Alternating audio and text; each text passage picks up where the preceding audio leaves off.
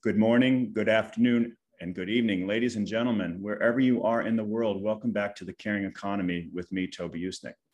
Today's guest is Jonathan Black. He is the director of the University of Oxford's Careers Service, as well as the author of the Dear Jonathan column in the Financial Times, where he answers readers' questions about career and personal development.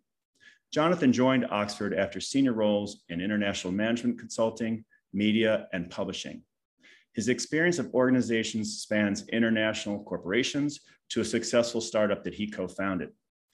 At Oxford, Jonathan's work ranges from one-on-one student coaching to designing skills programs with senior academics, from researching school pupils' careers interests to devising international collaborations. Welcome to The Caring Economy, Jonathan Black. Thanks, Toby. Great to be here.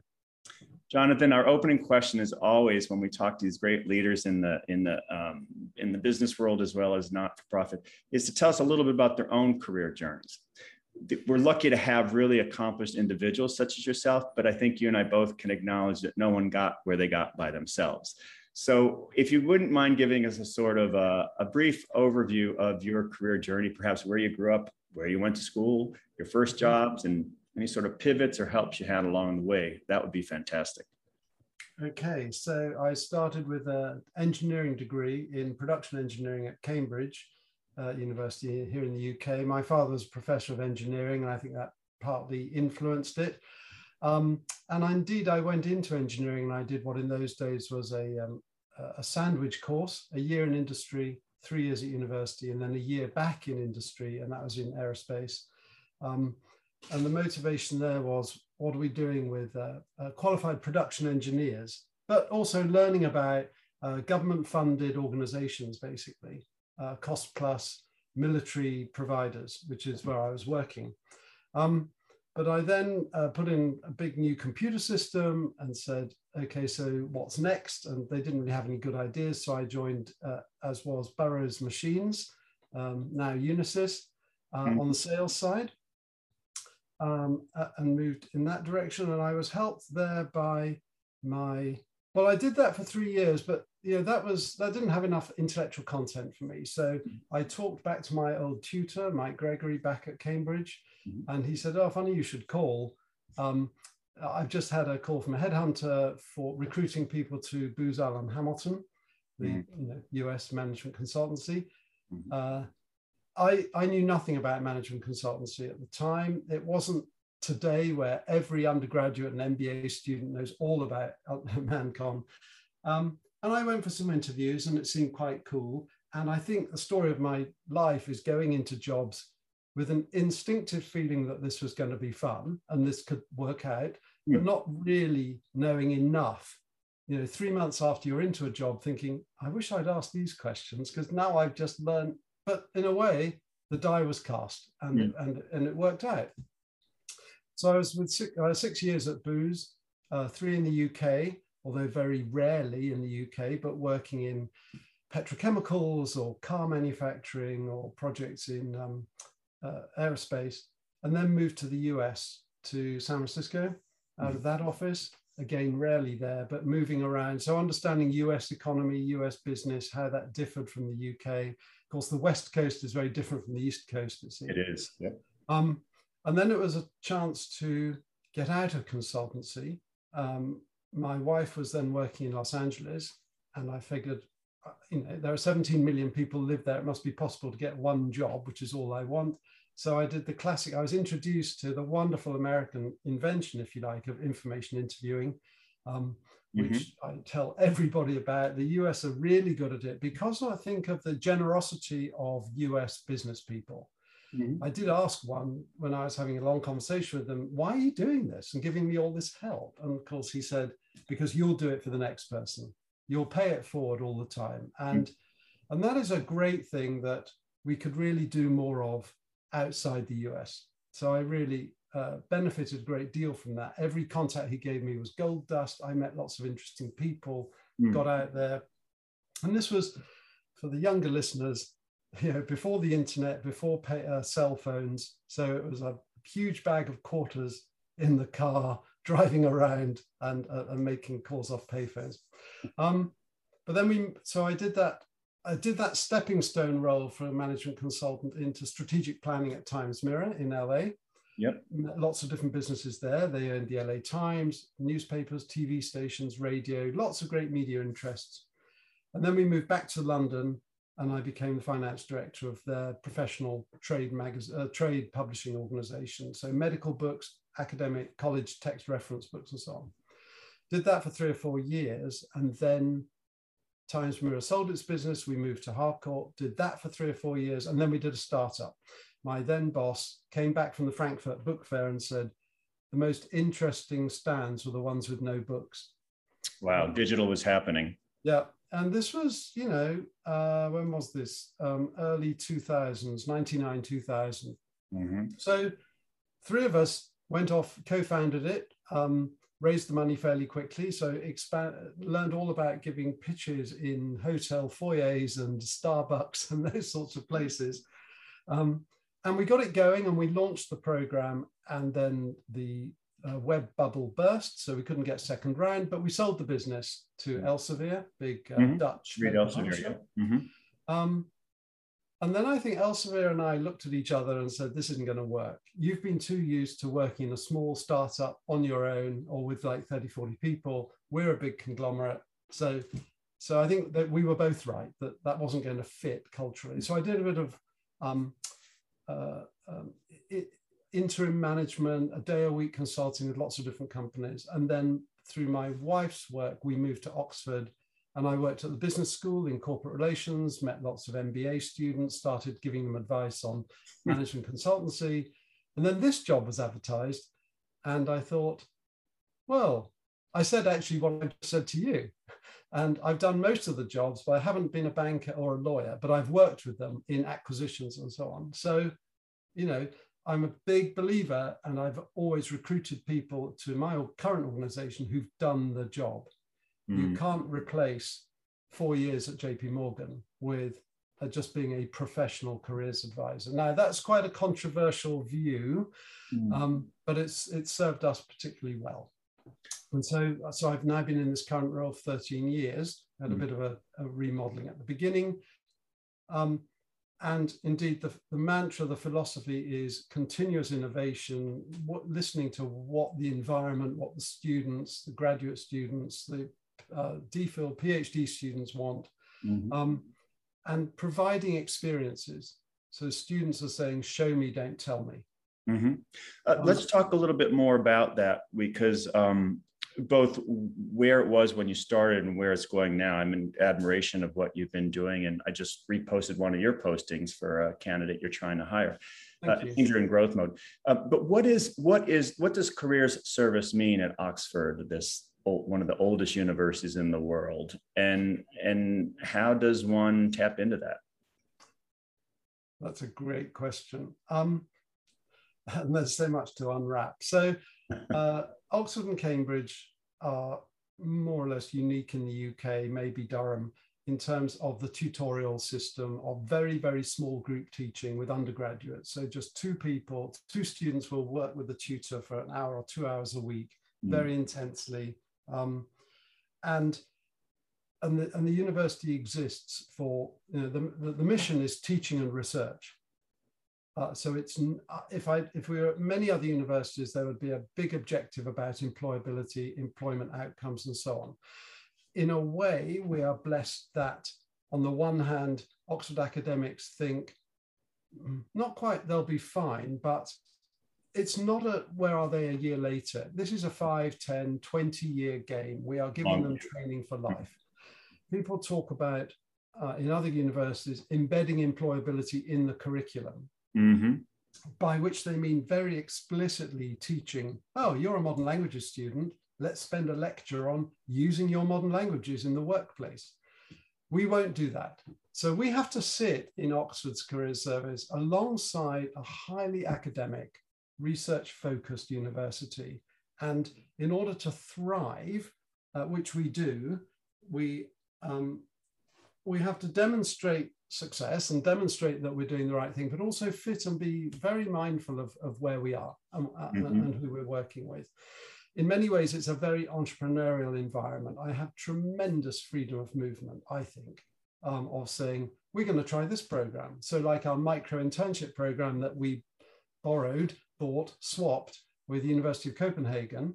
We gave them a program, they gave us that one, which is a 1-week internship in a real business, working on a real project, which has grown from nothing 3 years ago to about 1,500 opportunities a year for students to just go out and do a week of an internship.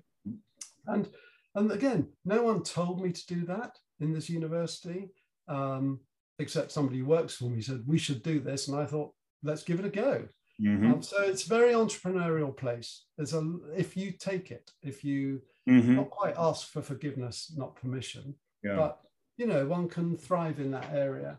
But it does mean understanding what the students really want, what's going to work, which is back to let's give them experiences so they can sort of try before they buy. Sure. I mean, we certainly are seeing in higher ed here in the United States a movement toward experiential education, vocational internships, opportunities, many of which will actually generate credit for the student. But it sounds like at Oxford, you're still very strict about it being a week type or a summer type experience. Yeah. It's we have very short terms of 8 weeks. So there's an intense amount of work. If you think you've got to do 2, if you're a humanities student, you've got to do 2, say 4,000 word essays a week, 8 weeks, plus lectures, plus you're doing your social life as well. So we fit in around all that. So we've got the summer vacation and you've got the end of each term roughly. So yes, it's giving them those experiences that fit in there. And how do you build? It sounds like you've been very successful in building the trust and the confidence in the faculty, which probably was not an easy thing. I've worked in higher ed earlier in my career, and these are bifurcated organizations. There's the staff and then there's the faculty. And wow, it is what it is. And that's before you even talk about tenure or other things. I wonder how is it feedback from their students after they've graduated that say, wow, my Oxford education really made the difference. They loved. There's a bit of that, but you're quite right. You're definitely staff. You're below stairs and they're above stairs, and that's But don't fight that. That's fine. So again, it's back to my point that we just need. When I interviewed for the job, I had pulled up the rankings, and the rankings, or some ranking I got, was broken into 7 different filters. Oxford was scoring number 1 or 2 on everything except graduate outcome, where we were 10th. Wow. And I said, this cannot be right. The career service has to be as good as all these other things, all the academic teaching you do and the research quality and so on. So we have to be at that. And then, so A, let's get the service better. B, let's tell people, just drip, drip, drip. We are doing well. We are getting this number of people. We've got the employment levels up to this. I'm not expecting great feedback. I'm certainly not expecting a pat on the back. But what I am doing is just dripping away. This is a long game. And, I figured it, and I don't think Oxford's unique, but I figured it took 5 years. And then all I wanted was for reputation to grow, for people to say, oh yeah, the career service is good. That's all they need to say. So I'd like to ask you then a little bit about the student expectations and then about the employer's expectations. On the student side, you and I've talked before about this concept of an NYU professor has introduced me to about the coddling of the American mind and how American university students show up and they've been largely or somewhat coddled by their parents on their phones every day with their parents, choosing courses, choosing what to eat in the cafeteria. And therefore, they're a little bit slowed in their experimentation with everything from course selection to sex, drugs, driver's license, all kinds of things, according to these 2 professors. Is it similar in the UK? Are these students coming in more coddled than ever? Are they more independent in thinking? Do they come into you and say, my mom or dad want me to do this and help me do it? Okay, so there's going to be a broad range. I don't think it's quite as far over as you were describing in some of the US. There is definitely that, and we will keep emphasizing. And I have a role in New College, the college I'm a fellow at, as well as welfare tutor, saying, you're over 18, you are an adult. we are not talking to you. We're not legally allowed to call your parents, which is a good thing because you can get up to whatever you get up to, and we're not reporting, but it's a bad thing because it means if you're ill, put your hand up. We're not coming around to see you. So we're not your parents. And I think most of them get that. In terms of on the careers side, yeah, I mean, some of the most fascinating one-to-one conversations that I and my colleagues have are when you have 15 minutes talking about how they're going to be a lawyer. And at the end they say, you know, I just don't want to be a lawyer. I want to do stand-up comedy or be a chef or be anything brilliant. Sit down, let's start again.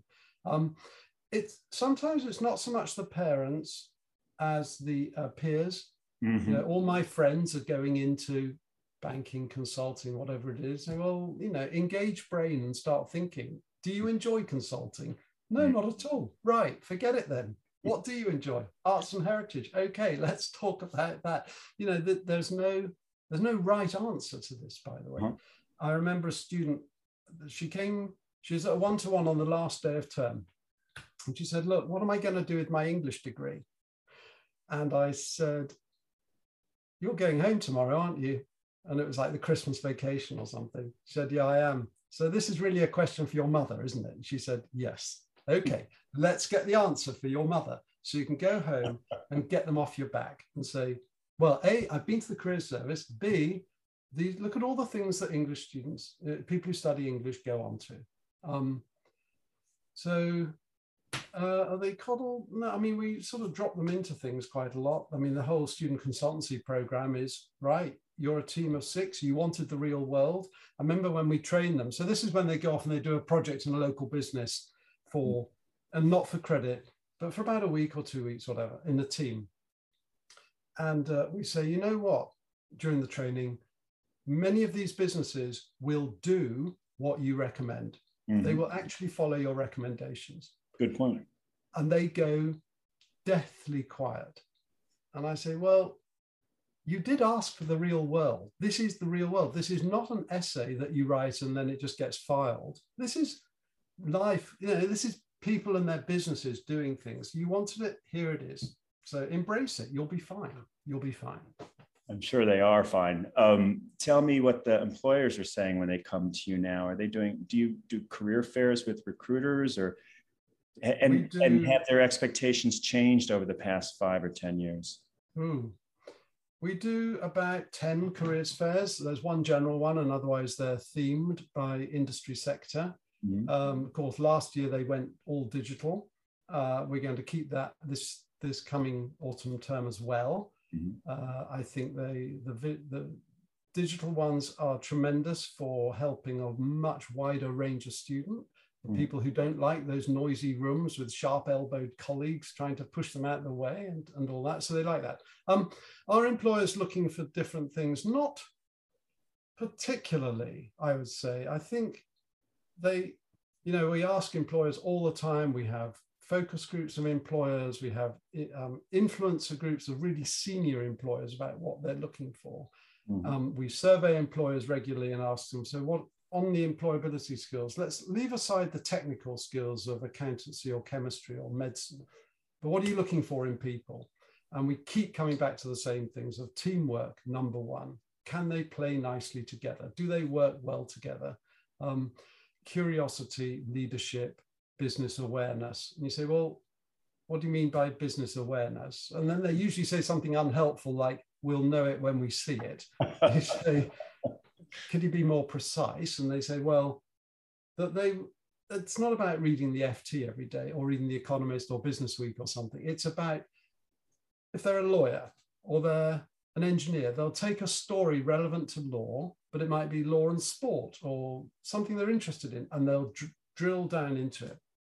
I think my colleagues would understand this, and they feel this sometimes, that sometimes the students who are incredibly sharp and doing research and writing essays and deep, analysis of things, they kind of park all those skills and think going for a job is something that doesn't need any of those skills at all. And they think you can knock it off in about 10 minutes. And they say, but this application could be the next 5 years of your life. Whereas that's just an essay for next Friday. Come on, like, you wouldn't go to an exam with no revision. Well, why would you go to an interview with no prep? Come on. I mean, and then they kind of get it and say, oh, okay.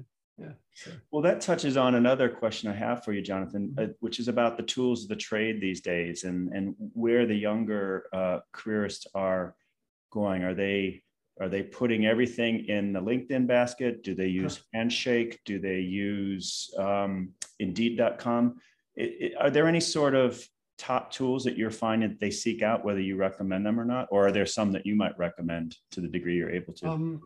Yeah, LinkedIn is there. Social media are there, of course. And for some people, the LinkedIn works. It's not as developed an economy on LinkedIn on this side of the Atlantic as it is in the US.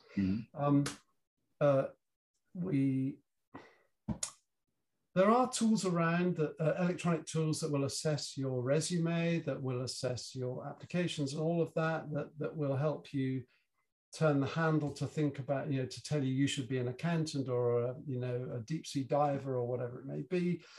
I'm afraid we tend to issue nearly all of those. We think there is no substitute for, you've actually got, this is hard work. You've got to sit down with a blank sheet of paper and actually think. Now we created one tool ourselves called Career Weaver, which does not give you the test type answers about you should be an accountant, but it does help you decide what are my values, what's really important to me.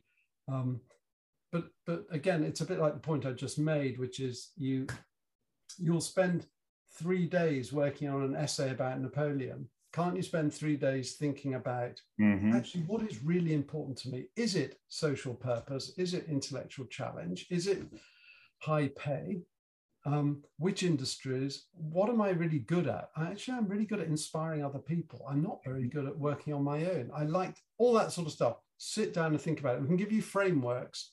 And from that, the resume and the job search will drop out. But I'm afraid I don't think there's any substitute for those, for that sort of old school, paper-based, hard thinking. Now, some of those tools can be useful in that they tell you, they might give you an answer that you then reject, but that's in itself quite useful to do.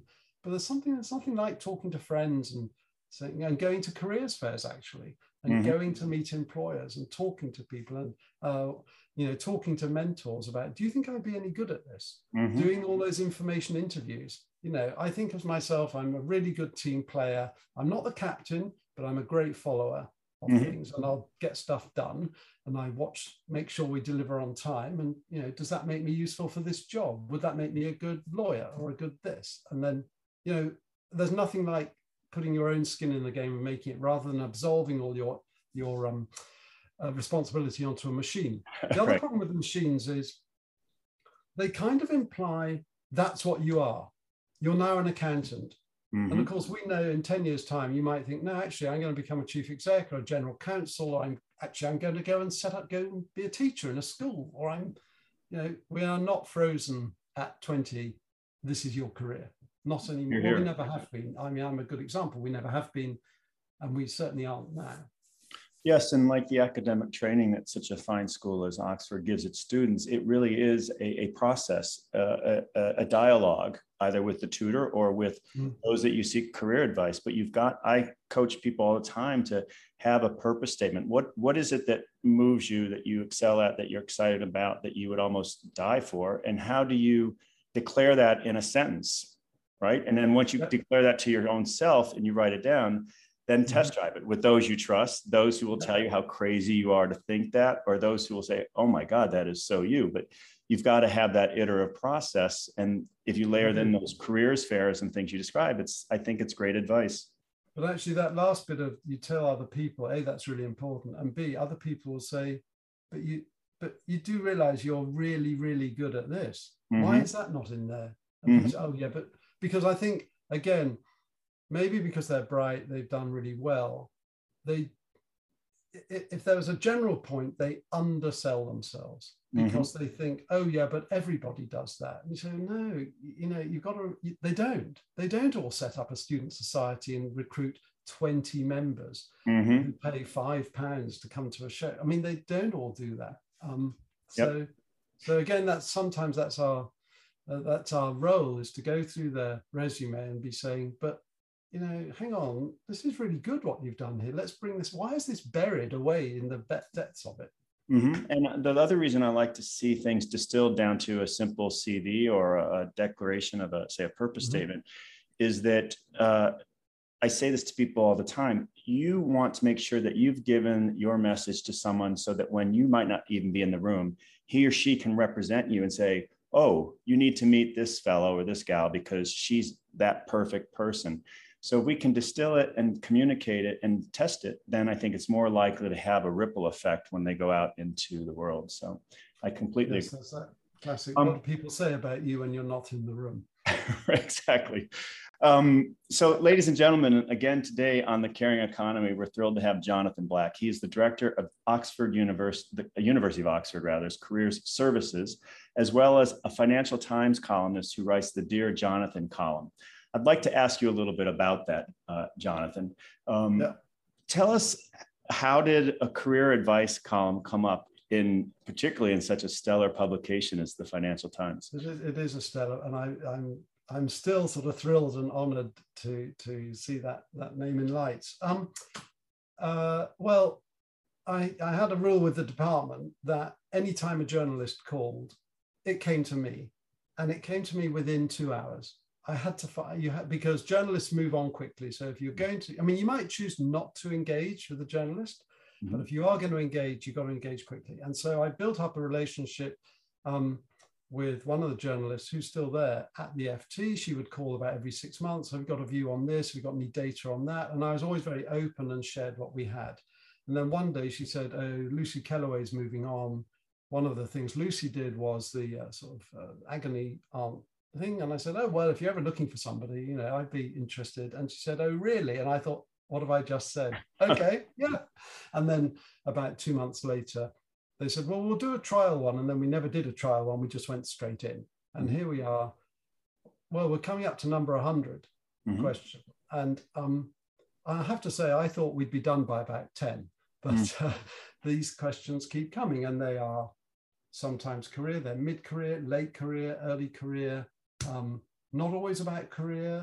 Some of my favorite ones have been, I've fallen in love and moving to Washington, DC, because that's where my partner is. And, what do I do? What am I going to do? Or I have another one that fell in love with the dentist who they were moving and the other one couldn't move. And I don't know. So slightly, career related, but it has about a 10, I think a good, 20,000 page views each time, sometimes more. It just depends on the question. It's quite variable. It's fantastic. And for our listeners, Jonathan, it is it's dear.jonathan@ft.com for people. Sure is. And and there's an article coming next week where I followed up 7 of them. Okay. A year later to say, okay, so what happened and how useful was it? Because it's not just my advice, it is also the advice that comes from readers who can add in there. And the readers are really good. Absolutely. They give great advice. This might be tempting fate, but we don't normally get any trolls on there. It's a serious corner mm-hmm. of the FT where people give very, very good advice. I agree. I've enjoyed reading that particular element because I think I've had great bosses and great brands that I've worked for. And why limit yourself to just one person? It goes back to that earlier point we were making about sort of test driving your concept or your belief. So if you state this advice and then others affirm it, it makes it even more potent for your readers. So great idea. Can you say a little bit, or could you reveal what we might see in that summary 1 year later of those 7 subjects? What do we see I've already made the first point, which was that the readers give great advice, and indeed that's what often makes the column. By the way, I don't read their advice before I write what I do. I wouldn't either. I scan it afterwards, but I sometimes. Some people followed it, some people ignored it. Some people, there's a woman in there who was quite surprised by some of the people's attitudes, because she was a young mother and was, the commute was concerning her and so on. And there were some rather archaic views that were sent, but other people, generally, other people found it pretty positive and helpful. Yeah, I'd say.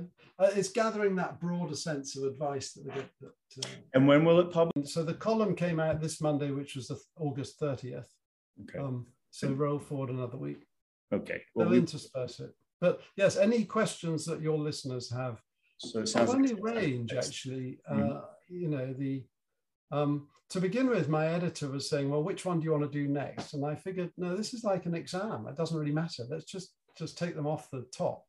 Yeah. And by the way, the other question I always get is, do we make any up? And the answer is no. They are all genuine readers' questions. Sometimes they write us 4 paragraphs and we have to distill it to get to the essence of the question. And that's why we love our editors. Yeah. Well, I have a great admiration for editors. I write what I think is a perfect column and it comes back better. Absolutely. I love being edited myself as someone who's written my whole career. So one last question I have for you, Jonathan, is about diversity, equity, inclusion. Clearly, that has been so top of mind globally, not just in the US. How, and it's a broad question, but take it however you want. How does it manifest itself right now at either Oxford and or in your column? It's such a significant moment we're in history. It is. The thing I'm most worried about is the unconscious bias, the bit where we just don't realize we're doing it. And it takes somebody else to say, hang on, you do realize when you use those words, it has this effect. So we're learning and listening all the time for that. Oxford had, thanks to entrepreneur at Sequoia Capital, Michael Moritz, he gave a huge amount of money to support social mobility. So now he created the Crankstart scholarships. Every student who comes from a family household income below median, which is about, in this country, about £27,000 a year. Everyone who comes from any household income below that, untested, just prove that, they get onto this grant. They have a particular careers support that we can arrange internships for them. They get quite a big fee remission. So Oxford at that level is doing a great job. It's probably the most generous scheme in the UK. On the careers side, we were having this discussion the other day, because I do know some universities do run programs targeting particular demographics. And we are thinking, well, just a second, what is the problem we're trying to solve here? Is there a problem first? Now, I've done it 3 times now. It's published on our website and the university website. I've taken the admissions data of undergraduate students, where we have all the demographic data. We don't have it for graduate students because most of them are from abroad. I've taken the admissions data and matched it with the employment outcome data to put the two together, because my question was, does social background, however we measure it, influence or have any effect on employment outcome?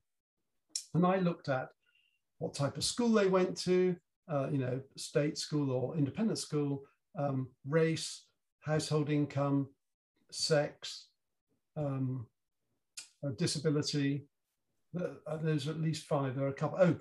There are some postcode, zip code type assessments in the UK called Polar and Acorn, which assess for wealth of the postcode area, but also assess for propensity to go to higher education. So again, we can look at which quintile did you come from in the Acorn and the Polar group. So lots of measures of social background. And then I looked at outcomes, and I looked at salary, obvious, unemployed but looking for work, and then are you in a graduate level job? Because all the jobs get coded by SIC and SOC codes. So is it a graduate level job? And the great conclusion that has happened 3 years in a row is there is no connection between the two. There is no association statistically significantly between the two. So we're doing something right. we're doing something right. Employers also, probably don't care what school you went to or what your background was. Can you do the job at that level? Now, does that sort the problem out for 10 years time, 20 years time?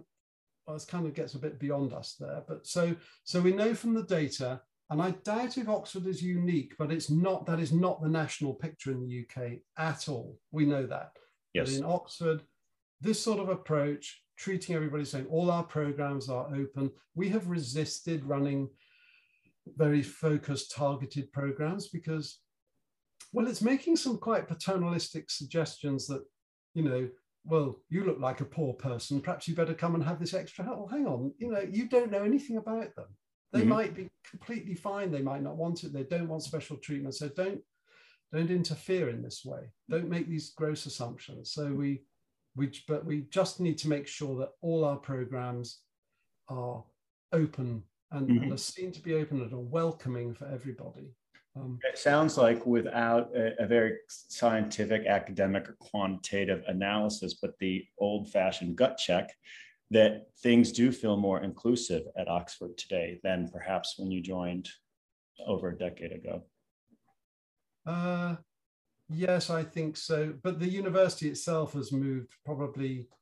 One big percentage we always look at is, well, other people look at it for us, is the percentage of the undergraduate intake who come from private schools. And that's dropped now to about 32%. It used to be probably 50. Well, if you go back far enough, it's probably 100. But, it was that. So the state school percentage is creeping up. Now, I know that is not it's not a good enough measure because people mix it up with schools, and lots of poorer people end up at private schools because there are very generous bursaries, et cetera, et cetera. But that's why I went back to basics about household income and so on.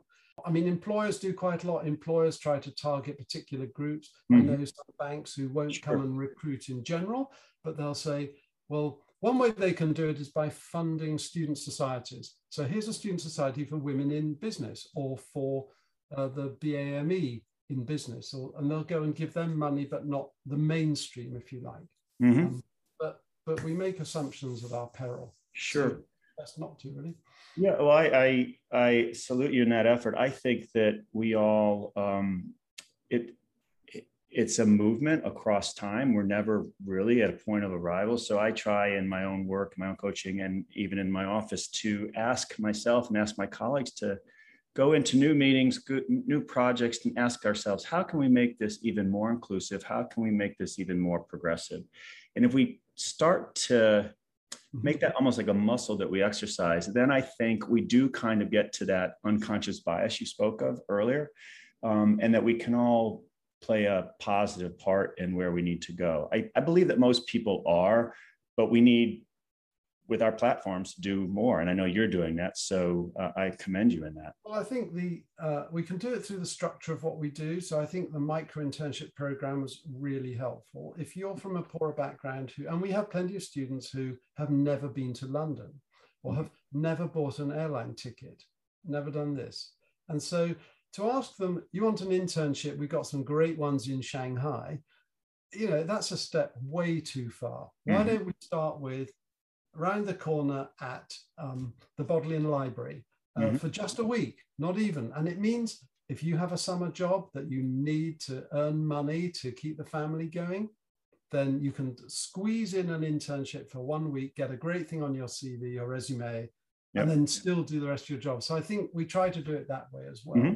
Well, ladies and gentlemen, I'm going to let him have the last word. Today's guest on the Caring Economy has been Jonathan Black. He is the director of the University of Oxford's Careers Services and the Financial Times columnist, who you can write for career and personal advice at dear.jonathan@ft.com. Jonathan, you have the last word. Oh, well, it's just been a pleasure to talk about these and to have the chance to tell you all the great work we're doing and have still got to do. Thank you, Jonathan Black.